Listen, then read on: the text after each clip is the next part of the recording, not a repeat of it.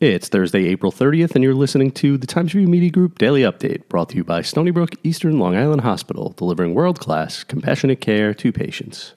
In a 5-page letter sent to members Wednesday, Peconic Landing CEO Bob Siren provided an update to the Greenport retirement and life care community's response to COVID-19 that included a new timeline for when the virus arrived on campus and an updated death toll. In total, 12 members of the community have died from the virus. The letter is the most comprehensive update provided by the community's administration in the first in several weeks, following concerns over the national media attention the facility attracted over its reported deaths.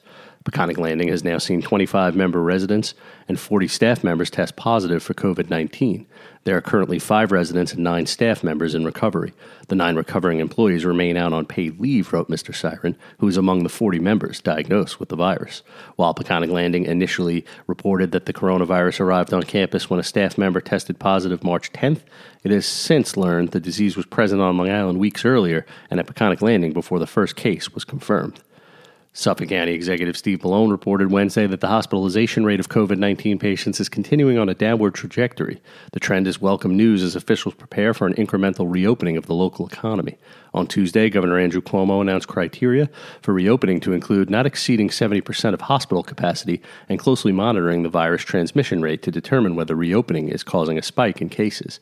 COVID patients hospitalized in regular beds and ICU beds both decreased by 35, leaving 1,047 patients hospitalized and 369 in the ICU in Suffolk County. There are currently 874 hospital beds available and 230 ICU beds, which accounts for 74% and 69% of the capacity for each.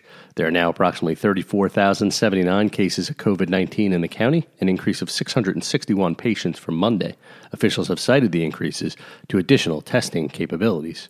Another sports casualty of COVID-19 was announced Wednesday morning. Federal and state restrictions put into place because of the coronavirus pandemic prompted Riverhead Raceway to cancel all of its racing events for May. The track had previously canceled 2 safety technical inspection days and a warm-up day that had been slated for the final 3 weeks of April. Expect cloudy skies and rain at times today with a high near 58 degrees according to the National Weather Service. Low tonight will be around 51. I'm Grant Parpan, and that's our update for Thursday. Check back for more news throughout the day. Once again, today's report was brought to you by Stony Brook Eastern Long Island Hospital, delivering world-class, compassionate care to patients.